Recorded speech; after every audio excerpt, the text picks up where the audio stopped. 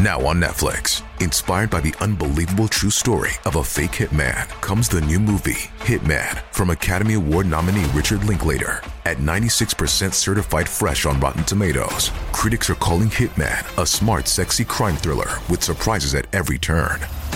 Starring Glenn Powell and Adria Arjona, Hitman. Now playing on Netflix and in select theaters. Rated R. We took it all. We brought them to our land. An endless night, ember hot and icy cold. The rage of the earth. We made this curse. Carved it in the blood on our backs. We did not see. We could not, but she did. And in the end... What will I become? Senua's Saga. Hellblade 2. Play it now with Game Pass. Slow Burn Media and Bill Huffman present Who Killed, a podcast that provides a voice for the voiceless. It's all this stuff that's on the news. I just found my cousin with a gunshot wound. Okay. Sir, is he alive? No. Good evening. They were all shot in the head, execution style. 8 members of the same extended family living in a rural part of southern Ohio. Man, tell me what's going on. There's blood all over the house.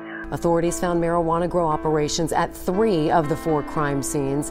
That has now led to speculation that the killings may be drug-related. The state crime lab is analyzing more than 100 pieces of evidence right now.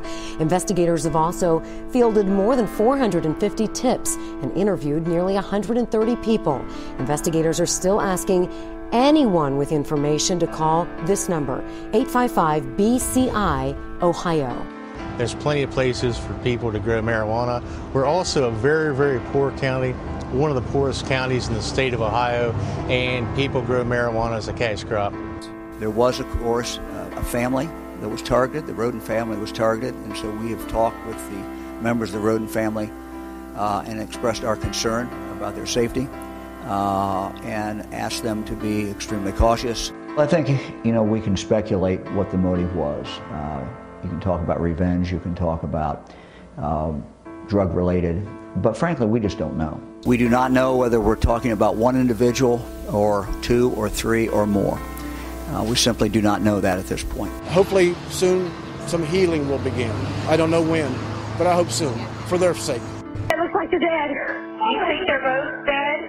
I think they're both dead. Now, as of right now, DeWine says about 30 people have been questioned about today's event. So far, there are no persons of interest. As we speak right now, investigators are still looking for clues at that crime scene. We're live in Piketon. Craig, will send it back to you. And discoveries of the murder scenes are now advancing the theory the killings could be related to a drug cartel. Extremely emotional. Very, very emotional service.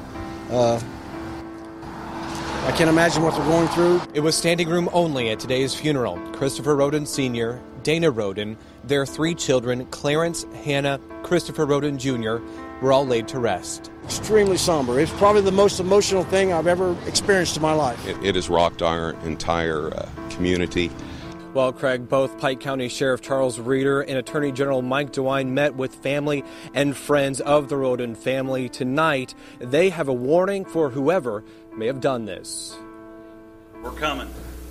When this investigation is complete, it's going to point us in the direction that we need to go, and we'll find who did this. Strong words tonight from Pike County Sheriff Charles Reeder, who says he's never seen anything as horrific as this.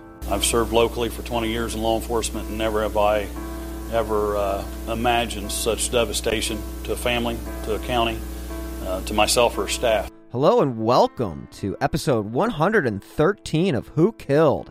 I'm your host, Bill Huffman, and this is a Slow Burn Media production.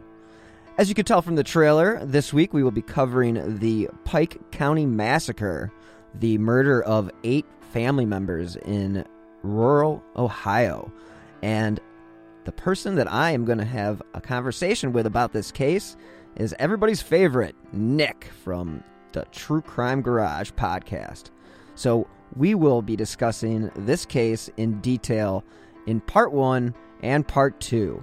So let's jump into my conversation with Nick from the fabulous True Crime Garage podcast. Thanks again for listening. Welcome back to the show, Nick. It has been a while. How have you been, man? It has been a while, and I've been missing you. That's how I've been. Oh, I've been getting my bill fixed by tuning into the show, and I think the show's been great lately. It was good in the beginning as well, so I don't know great lately, but I wanted to give you some kudos because you've recently had on a great author, Maureen Boyle. Now, she did the Shallow Graves book a couple years ago, and I'm very lucky. There's some listeners out there that over the years have sent me books, and they're like, hey, Nick, you got to read this true crime book. It's a case that I would love for you to cover, but even if you don't, I know you love to read true crime. Check out this book because it's one of my favorite true crime books. So some awesome listener out there sent me the Shallow Graves book, and I was very happy to read it, and I agreed with the listener. It was a very good true crime book. It's about the New Bedford killer from the late 80s in Massachusetts, still unsolved. And Maureen, she points out several good suspects, one in particular in that book. And then I tune into Who Killed, and I get to hear Bill, and what do my ears tell me shortly into the show? Oh, Maureen Boyle's going to be on, and she's there to talk about her new book, The Ghost, which covered the case of Chief of Police Greg Adams. What a freaking sad story. This dude's like, 31 years old? 31-year-old police chief. In a small town, new family, young wife, young kid, killed senselessly by this chump criminal who's on the run. What was his name? Webb? Something Webb? Donald Eugene Webb. Wow. Some like low life New England mob hanger on. And I was so glad that you covered it because I have this really extremely long list of cases. Many of them are suggested by our listeners, but some I throw on there myself.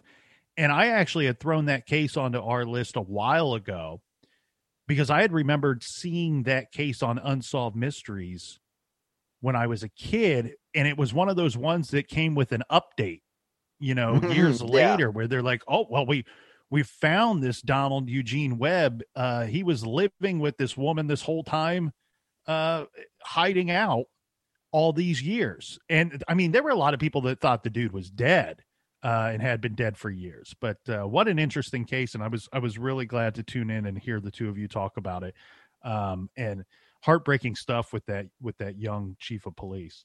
Yeah, and she's great. She's a really good interview, and she really knows her stuff. I mean, she spent 25 years as a reporter covering, all sorts of crime and stuff in the New England area. So it's definitely a great resource, and she's always good to be on. So I appreciate you complimenting her on her work and having her on the show. Well, and for any of the True Crime Garage listeners tuning into Who Killed this week, make sure you check out our show because we're getting ready to head down to CrimeCon down in Austin, Texas, a city that I love the state of Texas, but Austin I've never been to, always have wanted to go. So I'm excited for that. And I'm hoping we're working real hard here in the garage to try to put some things together leading up to that. And I'm hoping, fingers crossed, that we can cover a Texas case or maybe even an Austin, Texas case before going down there. So and anybody that wants to check out the garage, check it out. Speaking of that, now, wasn't Austin where the yogurt shop murder case took place? Yes, it was. And we talked about that in the garage. We talked about it here on your show. Yes, we did. And that is a fascinating case. And years ago, we were asked, and we did it on True Crime Garage, where we listed our top 5 or top 10 unsolved cases that we had covered. And Yogurt Shop, for me, certainly made that list. That's an extremely intriguing case. My head's spinning. It's awful. It's an awful case. I mean, it's just young women just cut short of their, lives. That they were literally just, two of them were at work, two of them, they were, it's just a sad story. Well, and for people who've been intrigued and fascinated over the years by the West Memphis 3 case, Yogurt Shop, to me, is the case that mirrors West Memphis 3 the most. There's so many weird similarities between the two cases. The victims, all underage children. Wrongful convictions in both cases, overturned in both cases. It's and teenagers killing underage people. It's bizarre. It's bizarro world, and they roughly, just within a couple of years of each other as well. Yeah, and it is one of those things. I think when I started researching the Austin, the Yogurt Shop murders, that's what led me to the Lake Waco murders, and that was a whole nother wild case. And yeah, Texas, there's more than a few cases that you can choose from between now and CrimeCon that you could pick from, because the great state of Texas is mighty big, and a lot of bad things go down there. We've done a lot of Texas cases, so much so that I think the captain sometimes gets annoyed. He's like, "Oh, great, Nick, another Texas case." I love the state of Texas, and I'm fascinated by their crime history. I mean, just a couple that off the top of my head, we covered the Icebox Killer, Missy Beavers, still unsolved. That's the case where somebody dressed up in the SWAT team uniform and just roamed a church until she showed up there. The guy's walking around for hours, guy or girl. Yeah. Don't know. Could be either or. It's believed that a hammer was used to attack this poor woman as she arrives to this church to lead an aerobics class or a CrossFit type of class. We have also covered, Yogurt Shop, which you mentioned, the Fort Worth Missing Trio. Fort Worth Missing Trio is a weird case from way back when, of 3 girls who go out on a shopping trip and they just never return. And what was weird about that was right around the time we were covering it, I have a friend down there who's a private investigator. And at the time, she was working on that case and contacted me and said, "Hey, why didn't you reach out to me? I've been working on this case." I said, "Well, I don't know what you're working on." So she reaches out to me, and they were pulling vehicles out of a lake down there with the idea that they could find the vehicle that the girls were driving that day.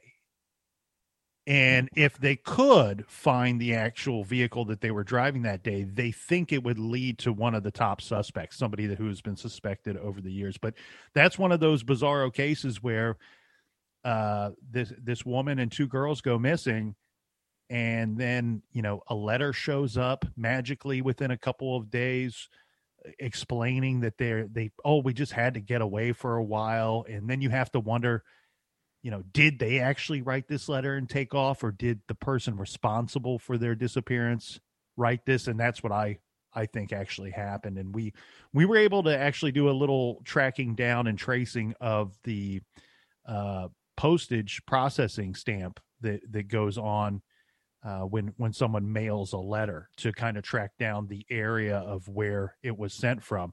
The weird thing in that case, though, is with the processing stamp, there's a deformity in one of the numbers. So then it makes it that it could either be this number or that number. It could only be one of 2 numbers. And that leads you to 2 completely different locations that are, oddly enough, somewhat close to where the letter arrived to. So intriguing stuff. And yeah, Yogurt Shop. It's Yogurt Shop for me falls into a lot of these different cases. And what we're about to talk about today fall into that same grouping of cases that you go, why isn't this solved yet? And there's plenty of reason, there's plenty of meat on the bone why this should be solved. And that certainly is true in my mind and heart with Yogurt Shop. And this is what I always thought with the Piketon County massacre, the Piketon shootings, whatever you want to call it. It has so many different names that it's yeah, I taken mean, over it's the kind of years. taken on the moniker of the Pike County Massacre is what most people kind of refer to it as, or the Pike County Massacre. And it basically, what we're talking about, it is a strange case, and it is very similar in the sense that you think it's a case that should be solved pretty easily because of the fact that there's 3 crime scenes. I mean, what we have here is, on the night of April 21st or in the morning of April 22nd, 8 people from the same family with the Rodens were murdered. I mean, shot execution style. And, according to reports, it was, a well-planned murder, and it was carried out in 4 different locations. I said 3 before, but it was 4.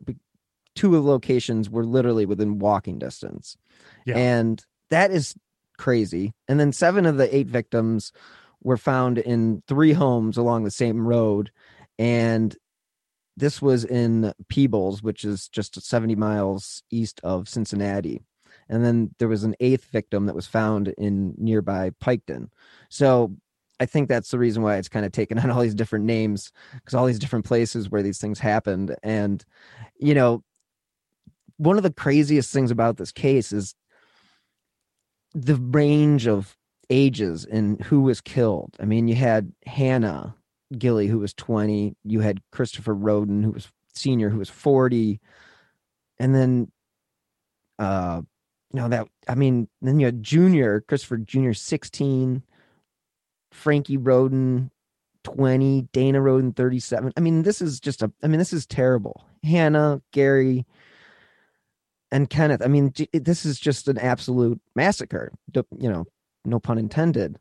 But I think what's one thing to take into mind here is that when this crime scene was discovered by a family member, there were 3 children that actually weren't harmed. So you had a 4-day-old infant, a 6-month-old baby, and a 3-year-old. So think about that for a second. Yeah, I mean, and that's a whole weird dynamic in itself, because what you have essentially is you have someone or someones who are intruding into these homes, onto the properties, coming in and killing. Essentially, it looks like to go in there and annihilate everyone, but then at some point having some space in their heart to go, all right, well, we're not going to kill the little child that's here. And it's very bizarre because, and I apologize, I misspoke earlier. All 4 of these locations were in Pike County, Ohio, which is about 60 miles east of Cincinnati-ish? Yeah, it's definitely a small town. I mean, it's rural Ohio, and if anybody knows southwestern Ohio, it is pretty rural once you get outside of Cincinnati, and especially if you're going east. I mean, it's kind of like no man's land down there by the Ohio River, and just on the border of West Virginia. It's pretty much, I mean, I guess they're down by Kentucky at that point, but either way. So all 8 victims belong to the Roden family or are involved in living with a Roden family member. All 4 homes in Pike County, Ohio, and you have the little village of Peebles and the nearby town, or is it a village of Piketon? This is all very small, middle America type area. It's about 60 miles south of where I live, and it's very rural community area. What just about under 30,000 people living there? I mean, it's very small. I mean, again, like I mentioned, I think the town itself only had 1,200 people. Right. The county, I think, has about, the county has 20 or 30,000 people. Yeah. That's tiny amount of people, but what they do have is they have a lot of rolling hills and a lot of places where, you can do certain things like grow marijuana and stuff like that. And that's been used down in Cincinnati. And, they've been caught in the past. And that's something that also was interesting, in my opinion, that came up when this case first hit the news, was that right off the bat, they're talking about how they found a marijuana grow operation and how quickly that turned into rumor and innuendo. It's just amazing. One thing that's crazy about this case too is the domino effect, right? I've not seen such a domino effect in most cases that we talk about. And what I mean by that here is that we have the initial discovery of the one family being practically wiped out. Mm-hmm. And then it's all of a sudden it's like, well, all these members of the Rhoden family were killed here in this location. Oh, and by the way, you can walk to the next Rhoden family location. They've been murdered. There's been an attack there as well. So-and-so didn't show up for, I can't remember if it was work or if it was school, but now they're like, well, we should probably send law enforcement over to check on that family, because as the day goes along, no one's heard from them. Right. And then we have, I believe it was a cousin that's like, well, I haven't heard from my cousin who, part of the Rhoden family. I better go check on them. And then he shows up, and sure enough, this individual who was living by himself, I think it was Kenneth that might have been living by himself. Yeah. The cousin shows up. And think about this. You're the cousin, right? You've seen on the news, you're hearing from your family members that a large portion of your family has been wiped out essentially overnight. Everybody went to bed the night before. Everything was fine. It was business and life as usual. You wake up in the morning, and as the day progresses, you're hearing of more and more members of your family, and sometimes an entire family grouping within that larger family wiped out. And you're going, it's like noon. It's like 1. All of the rest of the family's kind of talking, right? That are still alive. Mm-hmm. I haven't heard from my cousin yet. And as the minutes tick off, as they go by, you're starting to go, somebody may have gotten to him as well. And so this guy goes, I'm going to go over there and check on my cousin. You can hear it in his voice on the 911 call. He arrived there expecting to find his cousin murdered. Can you imagine? No. He says, I not verbatim, I don't remember exactly, but he says on the 911 call, very matter of factly, I had not heard from my cousin. I hear the horrible stuff going on with my family being killed on the news. Even says to the 911 operator, well, all the news that's going on right now. I showed up to my cousin's house, and he shows up, and he's trying to announce that he's there. Nobody wants to find a dead body. Nobody wants to stumble upon an attack in progress. And so he's announcing that he's there. Hey, cousin, it's me. Hey, Kenneth, it's me. I'm here. Is everything okay, buddy? And when you're not hearing anything, you're walking and looking for this individual. And what does he find? He finds his cousin shot once right in the eye. And he says very matter-of-factly on the 911 call, I found my cousin. He was shot in the eye. He's dead. I'm going to go outside and wait for you all to arrive. Yeah, I mean, that is just absolutely crazy. Hey, can you think of another case where there's a domino effect like that? I mean, no, and I think that's the one reason why it took off such, took on such a media friendly became such a media friendly story, in the sense that you have this outlying case where a whole family is wiped out in different locations. Yes, we've heard of families getting annihilated, pardon the expression, but the term family annihilator is something that it's a real classification of criminal. Exactly. And so you've seen families get murdered. I mean, you've seen the Watts case just this past couple of years. I mean, it happens. Families get killed. They kill their familicide or whatever it is, mm-hmm. or familicide, I think is the proper expression.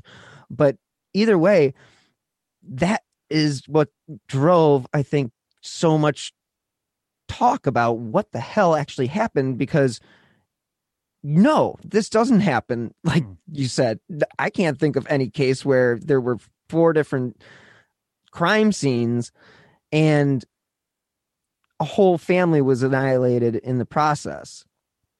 So there had to be a reason for that, right? Let's hear from this week's sponsor, Best Fiends. I want to tell you guys about Best Fiends. It's this great puzzle game that you can play right on your mobile phone. Researching true crime can bring me down a bit, and when it does, that's when I turn to Best Fiends. Clearly, I enjoy solving puzzles, and Best Fiends offers me a new challenge every day. I do want to say it's a casual game that doesn't stress me out, and during these times, this is something we all need. One of the best parts about Best Fiends is whenever I open the game, there is always something new going on, whether it's a new challenge, a fun monthly event, or just new levels. I've reached the 4,000 level, so clearly anyone can play this game. I find moving through all the different puzzle levels is a mindful experience that really relaxes me. And collecting all those different characters is another reason I turn to Best Fiends for a break. If you're tired of the same old puzzle games, this game is for you. Best Fiends is way more than your average mobile puzzle game. The makers of Best Fiends have literally created a whole world right on my phone. The music is awesome, it's bright and colorful, and the graphics are great. I have a favorite character, Temper. He may be small, but he has really helped me through this journey. Trust me, you don't want to miss out on this game. So join me and millions of people who are already playing this fun puzzle game. Download Best Fiends for free on the Apple App Store or Google Play today. That's friends without the R, Best Fiends. Let's hear from this week's sponsor, BetterHelp.com. As you guys know, 2020 was terrible, and things are still pretty terrible. But today I am happy to tell you about BetterHelp.com. Because if there's anything that's holding you back or interfering with your happiness, BetterHelp Online Counseling is there for you. You can connect with a professional counselor in a safe and private online environment. And it's really convenient because with the current state of the world, it really needs to be. So now you can get help on your own time and at your own pace. All you have to do is schedule secure video or phone sessions, and you can also chat and text with your therapist. BetterHelp really is there for you. They have over 3,000 U.S. licensed therapists across all 50 states. And if, for whatever reason, you aren't happy with your counselor, you can request a new one at any time. They even have apps for your smartphone or your computer, so you are never out of touch. So again, if you're suffering from anxiety or depression, anger, stress, relationship issues, heck, not getting good enough night's sleep, trauma, LGBT matters, they literally have a licensed professional counselor for you. And of course, everything you share is confidential. And the thing I like most is that this is actually an affordable option. And Who Killed listeners get 10% off their first month with the discount code WHO. So when I get started today, go to betterhelp.com/WHO. All you have to do is fill out a questionnaire to help them assess your needs and get you matched with a counselor that you'll love. Again, for 10% off, go to betterhelp.com/WHO. We took it all. We brought them to our land. An endless night, ember hot and icy cold. The rage of the earth. We made this curse. Carved it in the blood on our backs. We did not see. We could not, but she did. And in the end, what will I become? Senua's Saga. Hellblade 2. Play it now with Game Pass. Yes. And one thing that I always look for and pay a lot of attention to in any of these cases is the words and the language of law enforcement during the press conferences and during their news releases, what they say to the media, because, and this is kind of lost on the general public for the most part, but, and this is actually one thing, a huge discrepancy between Law and Order and investigative work on TV compared to in real life. You know, if you tune into Criminal Minds, you have them sitting in living rooms with family members of the victim or family members of the suspect, and they're openly talking about the case in front of these individuals. That doesn't happen in real life unless you have a bunch of Cub Scouts running your sheriff's department. Right. So I always pay attention to the language and the words that are coming out from the investigative agency. Why? Because they are trained in words and language. That's a large part of what they do. Why is that? Because they know investigating any type of crime, no matter what type of crime it is. Here we're talking about 8 people murdered. It doesn't get more gruesome and high profile than that. But in any type of crime, they deal in language and words because they know for a fact that at least one person will lie to them at some point during the course of their investigation. At least one, probably more than one. But in every case, there will be at least one. And knowing that going into any investigation means that your words, your language has power and has meaning and has real effect on the investigation itself. So any smart investigative agency will be very mindful of the words that they choose to use and release to the public. You brought up something earlier, and this was really kind of something that was highlighted, circled, and red flagged time and time again in the media in this case. And it was something that law enforcement was presenting to the public, that there was marijuana found on 3 of the 4 properties. In fact, they used the phrase grow operation in 3 of the 4 properties. DeWine was quoted as saying, let's see, DeWine basically, he told the reporters at the time, it was something much bigger than that. It was a very sophisticated operation. And basically, he said this was far from a grow operation for personal use. This was, he basically, this is where it gets weird, because he basically conveyed that it was a commercial grow op. And that is something completely different than what the family members eventually came out and said. Like, they were like, show us the evidence. And one thing that took off with the media, of course, was, okay, grow operation. What do we have? Is this connected to a cartel? I mean, only a cartel would murder a whole family. I mean, what salacious news that could be, and that did. I mean, for a couple days, they ran with that. And, it took basically a few people to just kind of step back and go, all right, let's be realistic. Is a cartel really going to wipe out a whole family on U.S. soil, and put themselves in the eyes and the crosshairs of the U.S. justice system? I don't think so. That's my thought on that. I'm not saying that it's never happened, but it would be extremely, extremely rare. And the thing that I really honed in on with that part of the investigation is, look, I think they did some things very well. I shouldn't say I think. I now know, given that we have answers today, and we're sitting here, thankfully, God bless, we're sitting here today with the most answers that we've ever had in this investigation, in this case. But one thing that I thought was very smart on their end, and look, this is just freaking common sense, but we've seen plenty of cases where common sense ain't so common, right? So in this case, what they said immediately, they being law enforcement, was that this is someone that the Rodens knew. Whoever killed them knew them. And absolutely, because you don't randomly show up to 4 different houses and murder and they happen to be all members of the same family. That does not happen, right?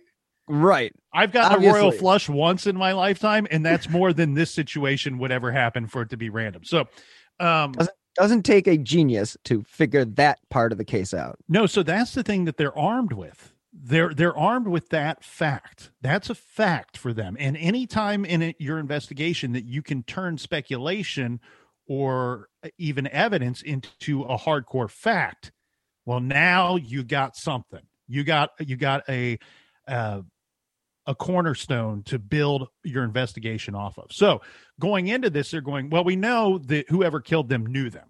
We know that. And then they take it a step further. Again, watching their words, watching their language. We believe that they're local. Well, the majority of the people that would know the Rodens would in fact be local. That's just probability. It's just you're playing the math. You're playing the cards there. And location of where they were killed. I mean, this is in the middle of nowhere. Correct. So that's not so much a fact.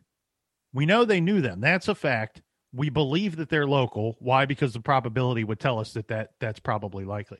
Now, another great thing that they did early in this investigation with their words and language to the public is what they said about the marijuana stuff. Because everything is a potential lead in your case until it's not. All right. So let's find a reason for this not to be a lead. And I think there are some people out there that think that, look, it was maybe a little overzealous, a little too much to be pushing this marijuana thing. And I don't think they were really pushing it. I think they were just making a purpose to mindfully make sure we mention it when we are talking about this case.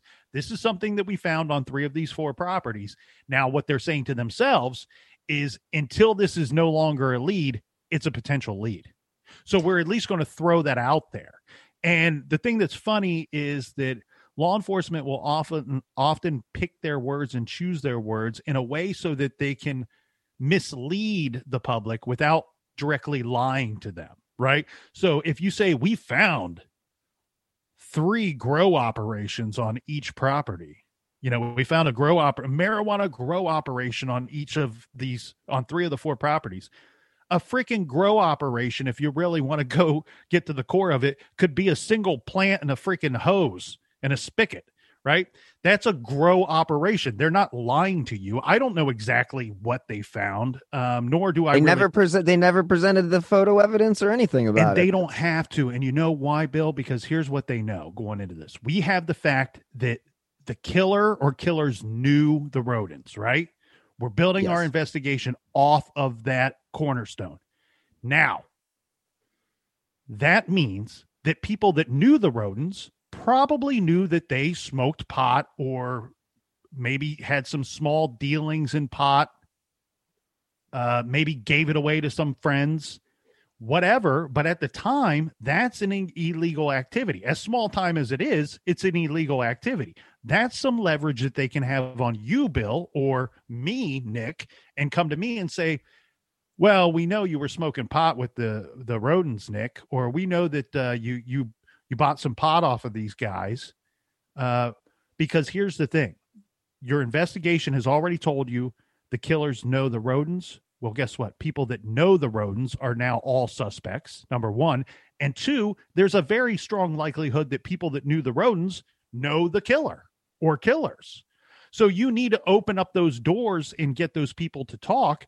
And maybe you're not choosing the most friendly of manners for that to happen. You're choosing leverage. And you're saying you're throwing that out there just out of pure fear almost to the people that know the Rodens that this is, you're not saying it's a lead. I don't recall them ever saying that is the angle that they were working on the case. They're like, you can even hear Mike DeWine say it in one of the press conferences. He's like, and we should say that we did find evidence of a grow operation. And you hear him like pause and one of his advisors or some sheriff or someone is going at 3 of the 4 locations. He goes, and Mike DeWine goes, at 3 of the 4 locations, he's being fed the information. And I do want to throw this out there. They would not been able to get the answers that we have today without the hard work and effort by DeWine and his office. Now, we should fill in the out-of-state listeners, but Mike DeWine at the time was the attorney general here in the great state of Ohio, the Buckeye State. And somebody's going to throw tomatoes at me here, but and this is one thing that I cannot stand about the world that we live in today. There's a lot of great things that we live about the world that we live in today. One thing that I cannot stand is if you say that you like someone today, that being a politician or a person in office somewhere, you've immediately upset half the room. Politics aside, Republican, Democrat, I don't care. I liked the work that Mike DeWine did on this case. I liked the work that he did overall during his time in office as the Attorney General of Ohio. And I am hoping at least that Dave Yost, the new Ohio Attorney General, will live up to the standard that was set by Mike DeWine in his office. And before you throw your tomatoes, here's my joke that I always stick with. Ted Bundy was a Republican. John Wayne Gacy was a Democrat. That's why I'm an independent. Fair enough. And I would say that DeWine definitely, he's held his own over the past few years, and he's faced down a bunch of stuff. And yeah, politics aside, he did a good job on this case. And I'm on board with you on that one. I wonder, this is an interesting thing that I came across is when they found the crime scene, they rounded up all the relatives that were still alive.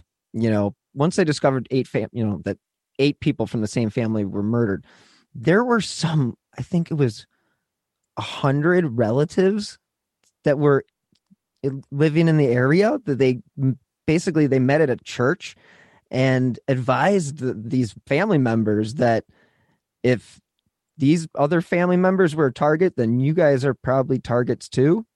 And the sheriff was quoted as saying, "I told them to be armed."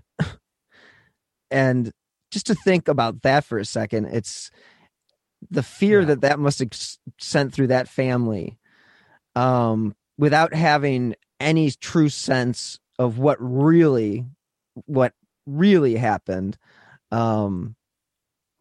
That had to have been terrifying, a terrifying meeting. And they're not trying to scare the family. They're just trying to make the family be aware that, listen, you could have a target on your back if these other people were killed as well. So just be aware. And I think this is when you can kind of look back at the case and say,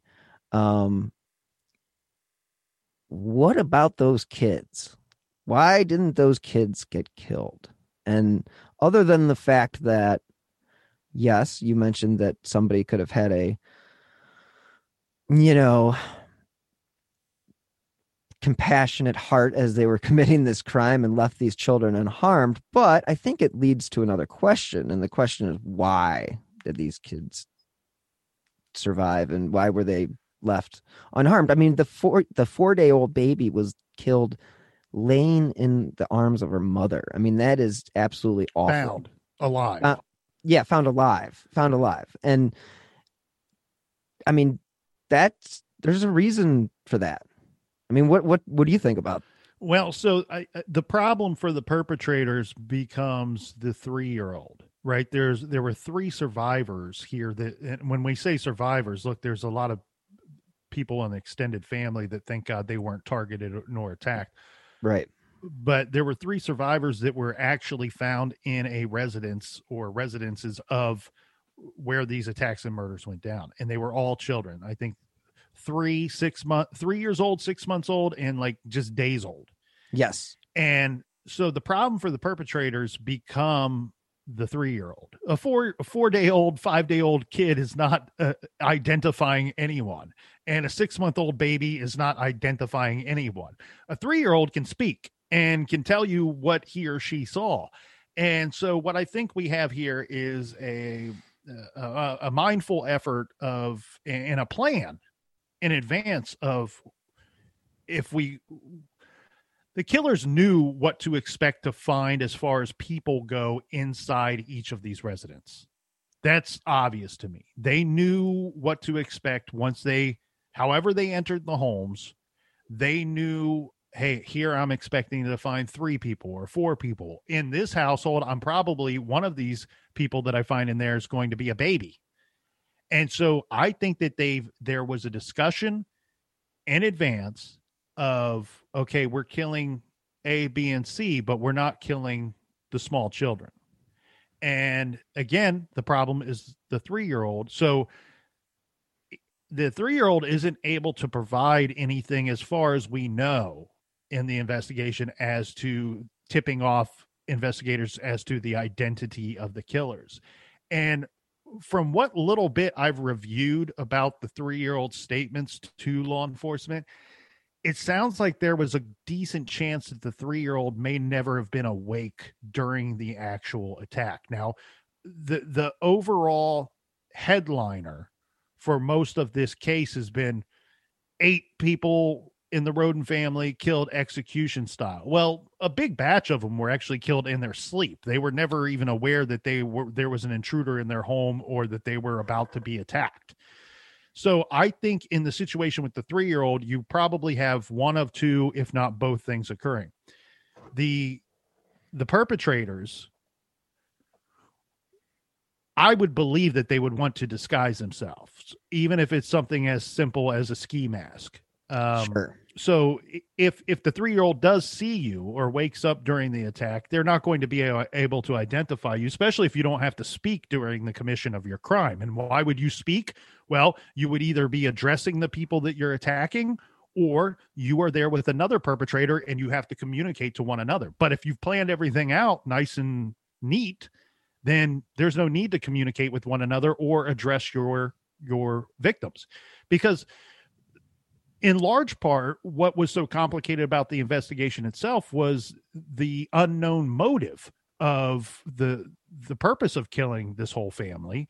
And that's, again, why the references to the marijuana grow operation, and we keep saying that, and I think it was much more small time. I think it was probably just for personal use and probably to pass out to friends from time to time.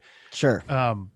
And then they even mentioned cockfighting at some point. That one. I forgot to even bring up that rumor. You know, DeWine, I mean, and this isn't anything against DeWine at all. It's just the fact that he brings it up that, yes, we found stuff that is connected to a cockfighting, you know, what is used in cockfighting. And it's just like, oh my God, what the hell is going on in this town and going on in this family? And it's like, they're almost like throwing everything at the wall when they're talking, you know, not everything, but they're throwing these wild things out there that are sort of easily counted, I think. Mm-hmm. And what you have is a public who wants answers, but these answers that they're giving to the public aren't the answers they want, but they are enough to run with. And I think they might have had an idea earlier than they let on about the possible motive in this crime. That's kind of where I feel at a certain point they kind of, it kind of goes quiet after a while in this investigation. But again, in their defense, I actually think it's a rather intelligent way of leading their investigation. I was not saying it was intelligent or right. Not intelligent. I know, and it's just interesting to me the angle that they played of, okay, well, we have some reason to believe that there was illegal activity going on a couple of these properties, and therefore their extended family or friends may know or have participated in some of this illegal activity. So again, that's our leverage, and that's our way of trying to get those closest to the family to talk, because as you pointed out earlier so astutely, that they have these people close to the Rhoden family also have reasons to fear for their own lives to not talk. And yeah, you're right. The words of the sheriff, and I don't have his name in front of me here, but it's like you're thankful that he was so truthful, but it's also terrifying to hear him warn the family of saying, Charles Reeder. Yeah, he's saying, look, obviously your family has been targeted for reasons unknown at this point in our investigation. So we don't know where the targeting stops. Where is that line? Who is inside the circle of being targeted and who is outside of it? We don't know in our investigation. So not only am I telling you that you could be a target, he's publicly telling the world, I told them to arm themselves. And hopefully they offered some kind of surveillance. I couldn't see why they wouldn't.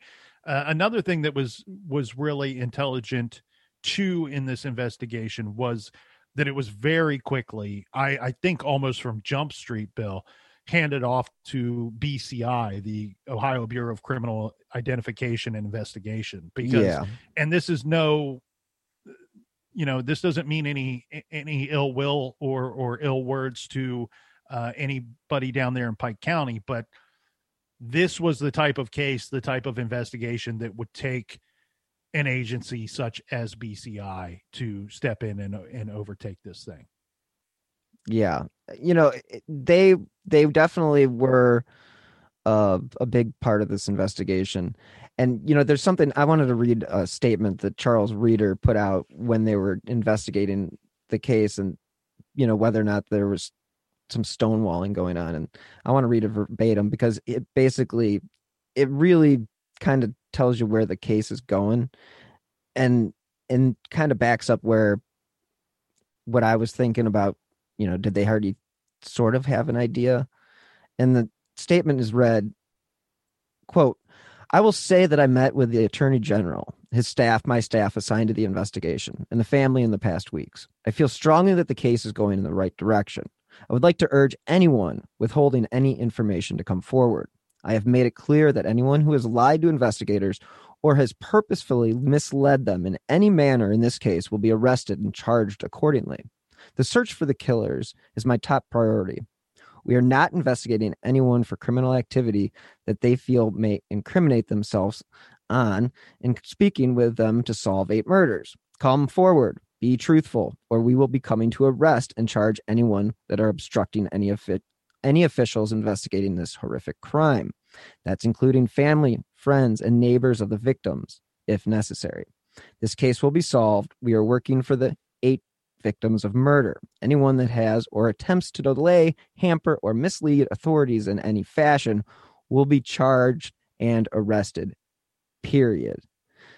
So, when you hear him say that, what the hell do you think he's trying to convey?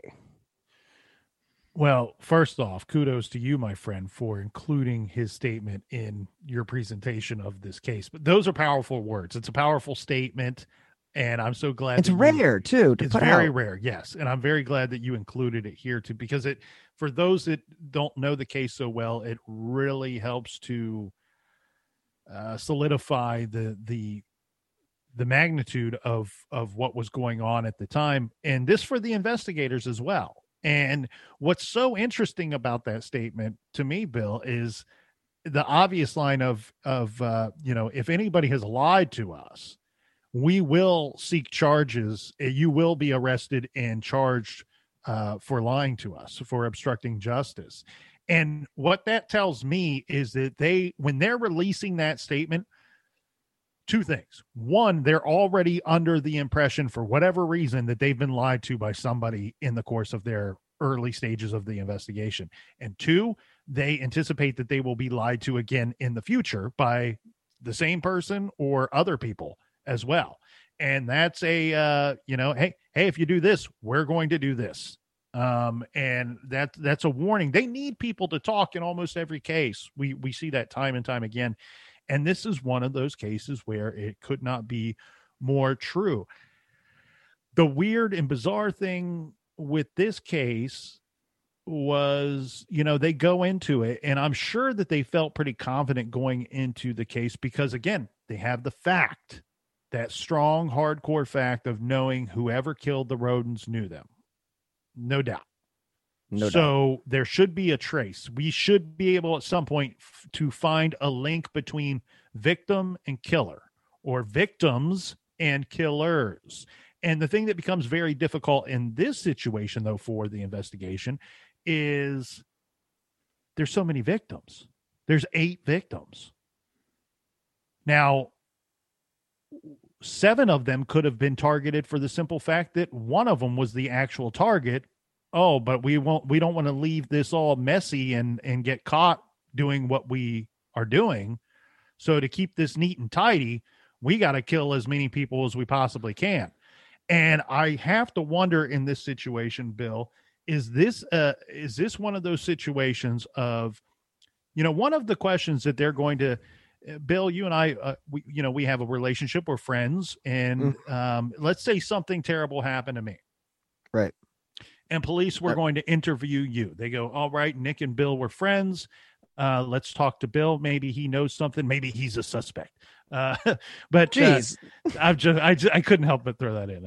I've had 3 cups of coffee. Throw me under the bus. Wait till the 4th one comes. But they're going to ask Bill and all of the people that know me that they interview multiple questions, but one question is always going to be the same. Do you know anyone that would want to harm this individual, and why? Is there a chance that in this case that there was only one person that people wanted to harm and had reasons to do so, but the other 7 victims are people that would have had an answer to that freaking question?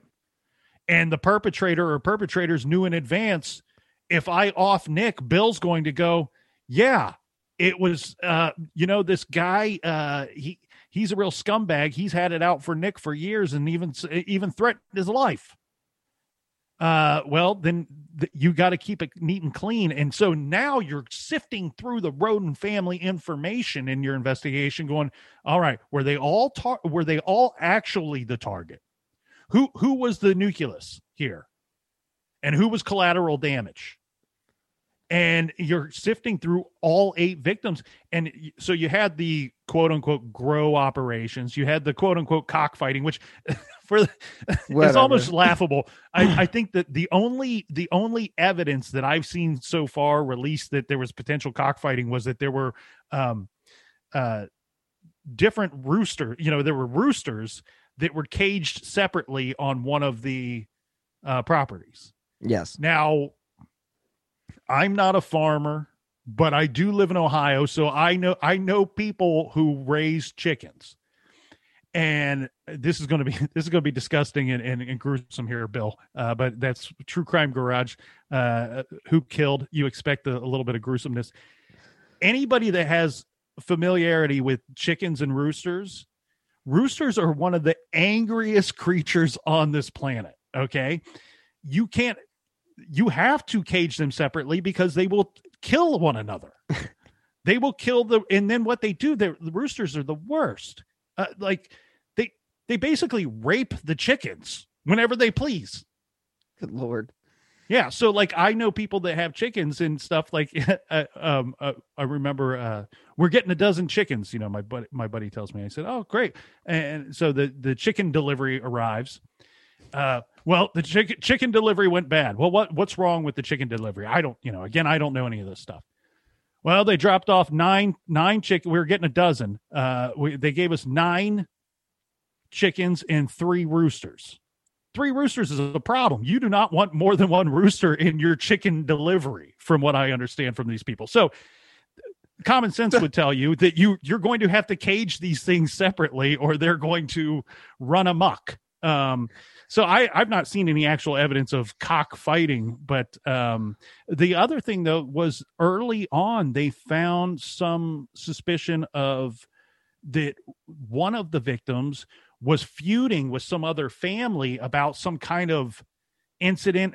It was the teenage victim. Yeah, it was Christopher, the 16-year-old, who I guess he was threatened on Facebook or something. There was that threat on Facebook that also became a kind of a red herring that they, a lead that they followed. But what's really interesting in all these cases is that, you look at an autopsy and an autopsy is going to show you a lot. And in this case, I think is an example of that, because what you see is one of the victims was shot 9 times.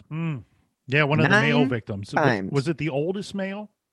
They never said. I don't believe they said. I I actually found it somewhere, but you're right. There was little information out there. And in fact, there was a feud in the state of Ohio on them releasing the autopsy information. Yes. We had media. Look, and we in some form are media. Correct. So I know that saying this. So again, hold the tomatoes, please. Mm-hmm. But F the media, man. I get mad when media messes with an investigation, especially one that I think was this investigation.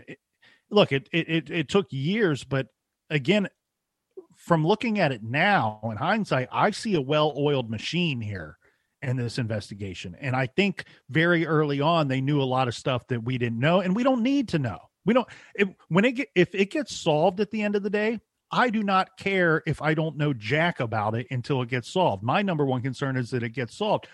We had at least 2 newspapers, I believe they were newspapers, that tried to sue the state or the county. I don't know which it was, but they were suing somebody because they're like, well, they won't release these documents to us, this autopsy information. And, DeWine comes out and he says, look, we can't because of our investigation. We have things inside these autopsies. We have things that the investigation hinges upon in these documents. And so they're like, oh, well, DeWine he's just passing the buck. And he's delaying us seeing these. I don't know. I have a very hard time believing that the newspapers knowing the autopsy information would have helped the investigation at all. I actually think it probably could have hurt the investigation. And so what ends up happening, if I recall correctly, is I believe that they did release the documents, but it's one of those things where you get a piece of paper that's just filled with black lines and no actual words. Yeah. So kudos to them, to the Attorney General's office.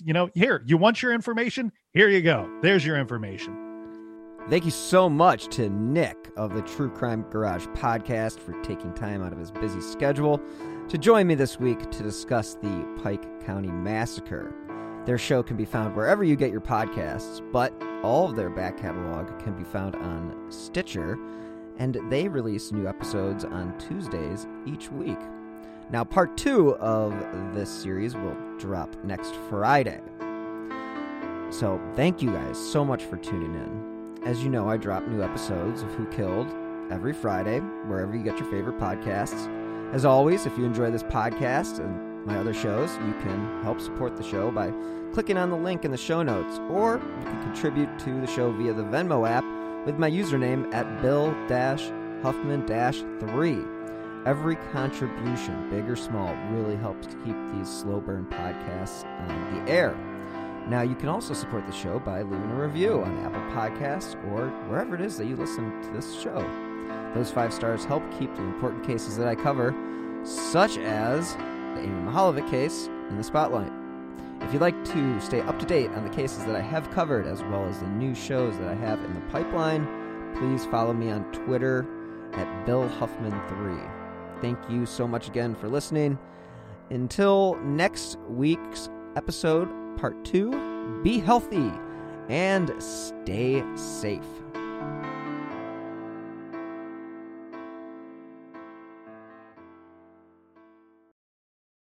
It's time for today's Lucky Land horoscope with Victoria Cash.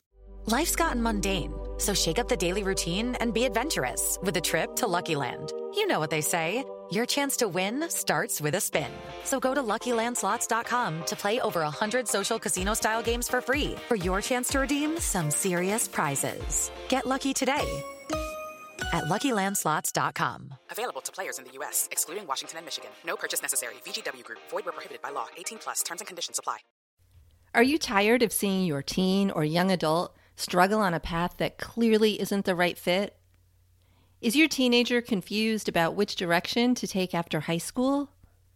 The future of work is changing rapidly, and our kids need to know all of the options available after high school so they're empowered to make the choice that is best for them. In each episode, we explore the latest trends that are shaping the opportunities of today and tomorrow. I'm your host, Betsy Jewell, and this is the High School Hamster Wheel Podcast.